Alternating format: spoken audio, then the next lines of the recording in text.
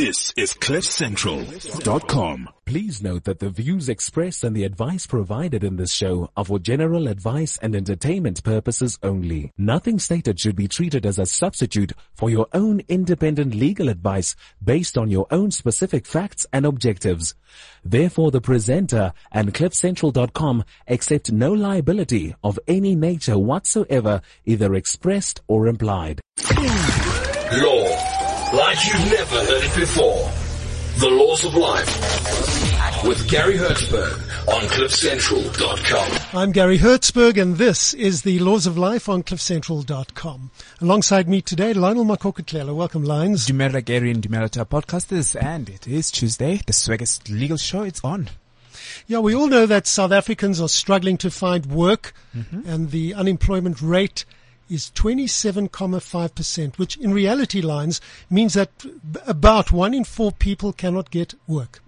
At most factories, you see the signs, Wukum Sebenzi. Nikis. We are not employing. That's what they say. No jobs. These unemployment stats are frightening.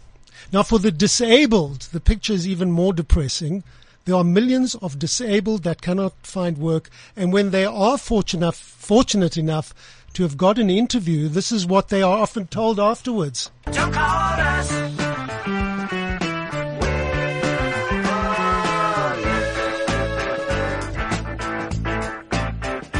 Don't call us.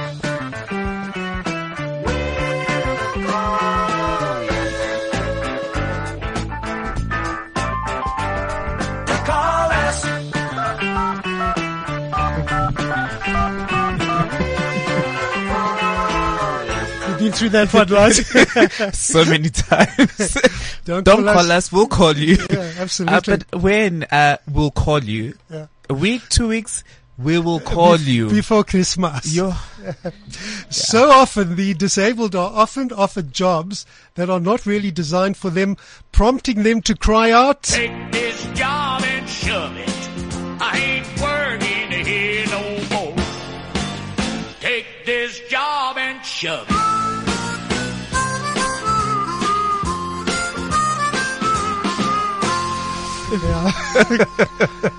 Now we're going to the country club. you love this country stuff, Lines. Yeah. Today we're joined by 2 women Yes. that understand the difficulties and frustrations faced by the disabled. Joining us is the manager at Leonard Cheshire Disability Centre. It's Joy Baloyi. And with her head of care at the same disability care centre, it's Vicky Manzini. Welcome to you both. Thank you. Thanks for making your way here. Where are you guys actually, geographically? Northwold in Randburg. Okay. Come a little forward, right up to the mic. On the law side, once again, we have one of our old favorites. It's Johan Boertes, labour law specialist of attorneys Baker McKenzie. Yes. Welcome to you, Johan. Thank you very much, guys. I just want to tell our listeners a a little bit about Baker McKenzie. I'm not getting paid for this, but they have they recently announced global revenues for the financial year end June 2018 of $2.9 billion. Whoa. Yeah. Unbelievable. No. And their revenues were up 10%. I mean, this is sweat and toil. As a lawyer myself, I can understand that we really work hard to generate these fees. You guys made $2.9 billion worldwide. Yeah. Well, to put it into context, that was through the sweat and toil of 16,000 lawyers across 76 offices, in 47 jurisdictions. I would love for all of that to be made in Johannesburg, but as hard as we work, we're not there yet. But we're very proud to be part of this team. Yeah, Thank you for that. Johan rolled up in his Ferrari. Did you see it? Quite contrary. Oh, you ran here. This is how rumors started. Anyway, let's thank our associate today. It's Legal Talk South Africa with their Facebook membership of over 200,000 members. Marvelous. Our Facebook page, Lines, is The Laws of Life with Gary Hertzberg. You always say give it a like, and you can also just send us a message with regard to the topic that you'd like us to really unpack for you. Like today we are unpacking the whole thing with regard to being physically challenged and seeking for a job. And you can also do so by touching base with us on Twitter at Hertzlaw, HERTZLAW. That's where you can also just send us a message, or you can just simply say, give us your opinion with regard to the show. Yeah. Joy Beloy and Vicky Manzini, many thanks for joining us. You work with the disabled day and night. Yes. That's what you do. Yes. A lot of them are desperate for jobs. They And are. like anyone else, they just want to work, but life is a little harder for them. You see this, don't you? Yeah, all the time. What do you do to try and assist them to get jobs? What's going on out there with the disabled? And you're talking physically disabled, really, in your environment? In our Are these our people places. on wheelchairs, or how do they get Many around? of our residents, as we call them, are wheelchair bound.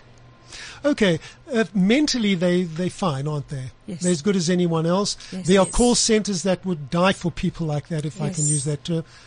What's going on? How what are they doing to try and get jobs? Okay. Well, out of we have 40 residents actually, and I would say more than half of them can actually be employed. They can contribute to society. They can do that. But the thing is, there is prejudice out there. The workplace still, the employer and the workplace actually needs to change the way it is looking at people with physical disabilities. The thing is, they try to get jobs, but you said it right. When they go for interviews, or sometimes we actually get people who come to the home because of transport issues, because most of them are in wheelchairs. So when they come and they want to talk to the residents and they want to give them jobs, it's actually inaccessibility of the workplace. That is, I think I would say that is one thing that is on the top list. All right. Is it perceived that disabled people are less competent than those without disability? Do you I think that's so. why? Why And would that be? I think people focus on the disability rather than on what the person is able to do. True. The fact that you're in a wheelchair doesn't mean it affects your mind. It doesn't. There are many things that you can do. They have the same rational thinking processes as all of us have. The only thing is that they're in a wheelchair. And people tend to focus on looking at the wheelchair, and they tend to almost not see the person and what the person is able to do, because they're so focused on the disability that they're missing the ability of the person. Absolutely. Many blind people and visually impaired people rely on their dogs to get to work. I've seen it, and I knew one. He was a lawyer. He was a personnel recruitment consultant. He used to recruit candidate lawyers and young lawyers for other lawyers. He used to come to work. He used to take the bus with his dog. So, I mean, it can be done. It can be done. yes. And it should be done. We want to find out from Johan Boertes today, and we're going to come back to you, ladies. Johan, do you get, as an employer, do you get brownie points if you employ if I can use that term, if you employ the disabled? What's Sure. in it for an employer? So apart from it just being a good corporate citizen and doing the right thing, in terms of the Employment Equity Act, there's also an imperative that's placed on employers to employ people with disabilities. We often forget in the context of employment equity, and discrimination within the workplace, that people with disabilities have also been the victims of discrimination. Yes. When it comes to our past conduct under apartheid South Africa, black people, women, and people with disabilities were the main focuses and targets of discrimination, and that's why the Employment Equity Act recognizes that and say that when it comes to undoing the injustices of the past, the statutory definition of designated people are exactly black people, women, and people with disabilities. And it's often that we forget about people with disabilities when we're making plans in terms of our Employment Equity Act, in terms of our affirmative action measures within the workplace. And we forget about the other obligations placed on us as employers in terms of the Employment Equity Act. The Employment Equity Act says to us, every employer, must eliminate barriers to entry within the workplace, must identify what is stopping designated employees from getting into the workplace. What is it that we are doing to make things more difficult? And I mean, you hear horror stories about, how it's just so difficult. And that's why I'm so interested to sit here and listen to our two guests about what are those practical difficulties that people with disabilities faced, and what is it that we can advise employers to do, to say this is the one or two practical things that you can do differently in order for us to reach this laudable goal of saying we need to get more people with disabilities into gainful employment. Ladies, you want to comment on that? Physically, number one, in terms of making the place accessible. Where we are at the moment, somebody in a wheelchair will not be able to come in here. So things like that. There are stairs, and think of things like a ramp, for example, where people can actually access buildings with a wheelchair without the assistance of anybody. Because many people use motorized wheelchairs. So it's quite easy for them actually to wheel themselves or to drive themselves up a ramp without anybody's assistance. And then they can do the work like everybody else does their work. How do they get to the office? How do people get around? I mean, generally. That's another thing. When my colleague was talking about accessibility, because we are in the fortunate situation that our residents, we have buses that actually cart our residents around. But looking at somebody who's living out there in the community, who doesn't quite have the luxury that our residents have, that person, quite frankly, if I'm a taxi driver and somebody's standing on the side of the road, they are more likely to actually pass that person by.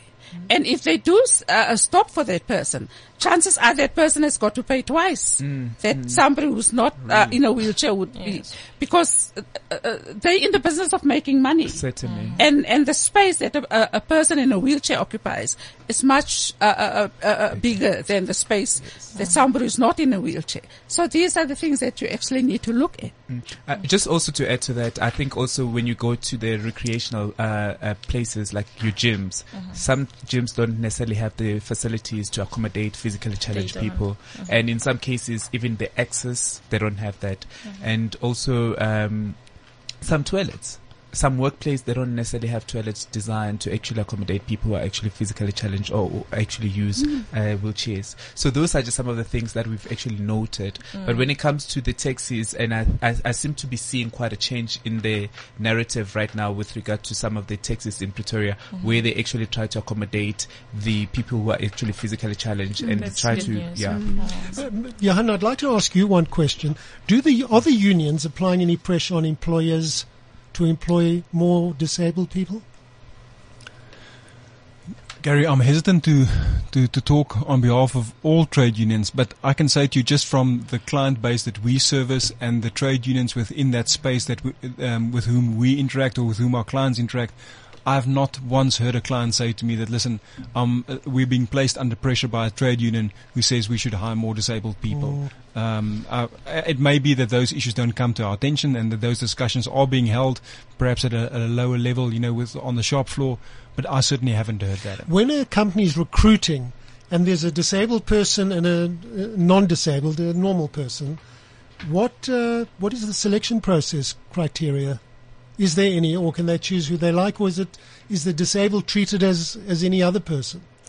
Yeah, and I think our guests will be able to give us a view from people working with disabilities. What's their perspective? I can give us a view from an employment law perspective. From employment law, yeah. Sure thing. So when you are looking at your candidates, in terms of your employment equity plan, you need to be able to present to the Department of Labour, what am I as an employer trying to do over the next year, 2 years, 3 years, 5 years, in order to reflect the demographics of our society within the workplace. And whilst race and gender are obvious demographics that employers are trying to remedy, or I hope they are trying to remedy, and certainly there's pressure on employers to remedy that, we often forget about disability. My sense when I talk about disability is, that people with disabilities often get shunted into a call center environment, where if you're in a wheelchair, then the only job that you can do is to operate a switchboard, Yes. But to answer your question as to what are the criteria that employers should be considering, from my perspective, living up to the philosophy of the Employment Equity Act, you should give preference to candidates who meet the requirements and will be able to further your employment equity plan. So if I'm sitting with an able-bodied employee and a disabled employee or a person living with a disability, and on the face of it, the two of them are equally qualified, the Employment Equity Act gives me that impetus to be able to prefer the candidate with a disability, because that person will then fall within the category of previously disadvantaged individuals in terms of the Act, that the Act says that we have to prefer, and that you have to put in place practices Excellent. and plans to prefer in the workplace. What about the disability that's not quite visible, like depression? I know we're slightly off point, but this is a good one. There are many, many people that are depressed that can hardly get up in the morning. How do we deal with that, and how should employers deal with that, Johan, from a labor law perspective? Sure. So, and there's some interesting reading material coming to fore in relation to that. And mental health and mental health issues is a growing global phenomena. You know, and we see it within the context of the workplace, how employers grapple with that. Because from my perspective, some of the stigma that used to be attached to mental health issues is falling away, and people are more willing to freely speak about mental health issues in the workplace. And I think we're much better off for society for that. So let me put my colors to the mast on that issue. But this now places employers in a difficulty where, what do you do where you've got an underperforming employee, for instance, but the employee also have a mental health issue? Well, from my perspective, welcome to the real world. You know, none of us are compartmentalized in such a manner that you only have one particular issue that you're dealing with here. So you can have an employee who has a mental health issue and is underperforming, but at the same token that can have an employee that has a mental health issue and is a star performer. I think the difficulty is that employers try and pigeonhole people and say, okay, cool, if you have a mental health issue, that will explain why you can't do the work, you know, or that will explain why you're frequently absent, you know. So my advice to employers will be, try and come to grips, and it'll be good to hear from a medical perspective what the experts say, but try and come to grips what the underlying issue is. Don't just have the knee-jerk reaction of trying to treat the symptom. So if the employee has a mental health issue that causes him or her to be more frequently absent, you know, try and deal with that rather than just to put the Band-Aid over and address the employee through a misconduct process for the absenteeism. You know, but try and understand what is causing the absenteeism, what is causing you not to be able to concentrate so that your work product suffers, you know, rather than just channeling you through a poor performance process and deal with you as an underperforming employee, when in reality there's a bigger medical issue, the mental health issue that can be causing all of this. I couldn't agree more with you. I think the big thing also is that attitudes is a problem with people actually, number one, getting employed. Because with physically disabled people, you actually have to overcome the potential employer's attitude, because many a times people are uncomfortable about things that they don't know, and the first reaction is to try and push it away, because you don't really want to be involved, because you don't know. And if people could actually just educate themselves through awareness about what is possible, then we actually are going in the right direction. Let's talk to you. It's Joy, isn't it? Yes, Joy. Let's talk about your care unit. It's a worldwide part of a worldwide organization. Am I right? Yes. Give us the name, and how did it give you a minute to talk about what you do? Okay, we are in Harding Cheshire Home. Under the Leonard Cheshire Disability, that's it, the international name. So here in Gauteng, there are 3 homes. That is in Harding, and there's one in Soweto, and there's one in Davidton. And then worldwide, there are, in Africa, it's actually 52, and worldwide, there are so many in different countries. Oh, really? Okay. Yes. So what we do at N Harding particularly, we have 40 residents with physical disabilities. These are adults. How do they get admitted to your unit? So they have to meet the criteria. They have to be physically disabled. We do not do mental disability. And they're from 18 years to 54 years old. Okay. So one interesting thing is actually that just 3 out of the 40 residents were born with a disability. So all the remaining ones actually got a disability at a later age. Oh, really? So you find that this is actually something that we can reflect on, because this can happen to anyone at any time. So it could be motor vehicle accident. It can be a degenerative disease. You just driving down the road and something can happen. So when you're going back now to employment, you find that when you are working and suddenly something just happens, and then you can't do the job that you used to be doing. So that is something that we actually have to look at and make sure that we have inclusion.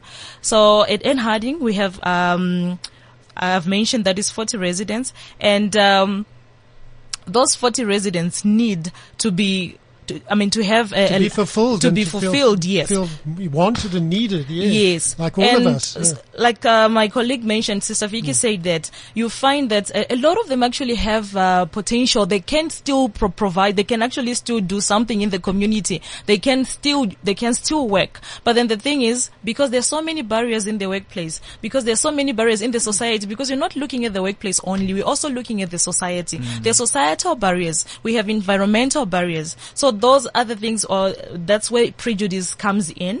We also look at ignorance. People actually do not really know. They look at someone in a wheelchair and they just think, okay, maybe this person cannot think because their brains are still working. So you find that we need to have a culture. We need to educate people that when people are... Absolutely. You know, Joy, we actually run these shows for a very good reason.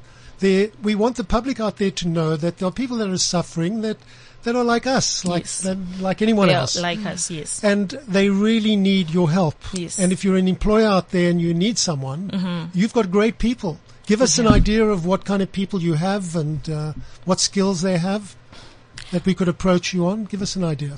Okay, so the people that we have range from, I'll just give you some, just a few. We have a resident called Tom. He used to be a manager and then he was shot. So now he is in a wheelchair because of that. So he used to be a manager and he has so many skills. He is into IT. He is into photography. He can do a lot of stuff. We have youngsters. We have a lady called Catherine. She's 24 years old and she is looking at she has a bright future ahead of her. But what she needs is just someone to give her, that opportunity, a chance. Yes. There is David. He is also 23. He was studying psychology. He's in the process of finishing that. But then he's also one youngster that is looking up to saying, okay, fine, if I'm done with my psychology, I have something to offer. But even if I'm still studying, I still can do something. So they can do a whole lot of things. So we have different people that have been working, but now they are in wheelchairs, but they can still do something.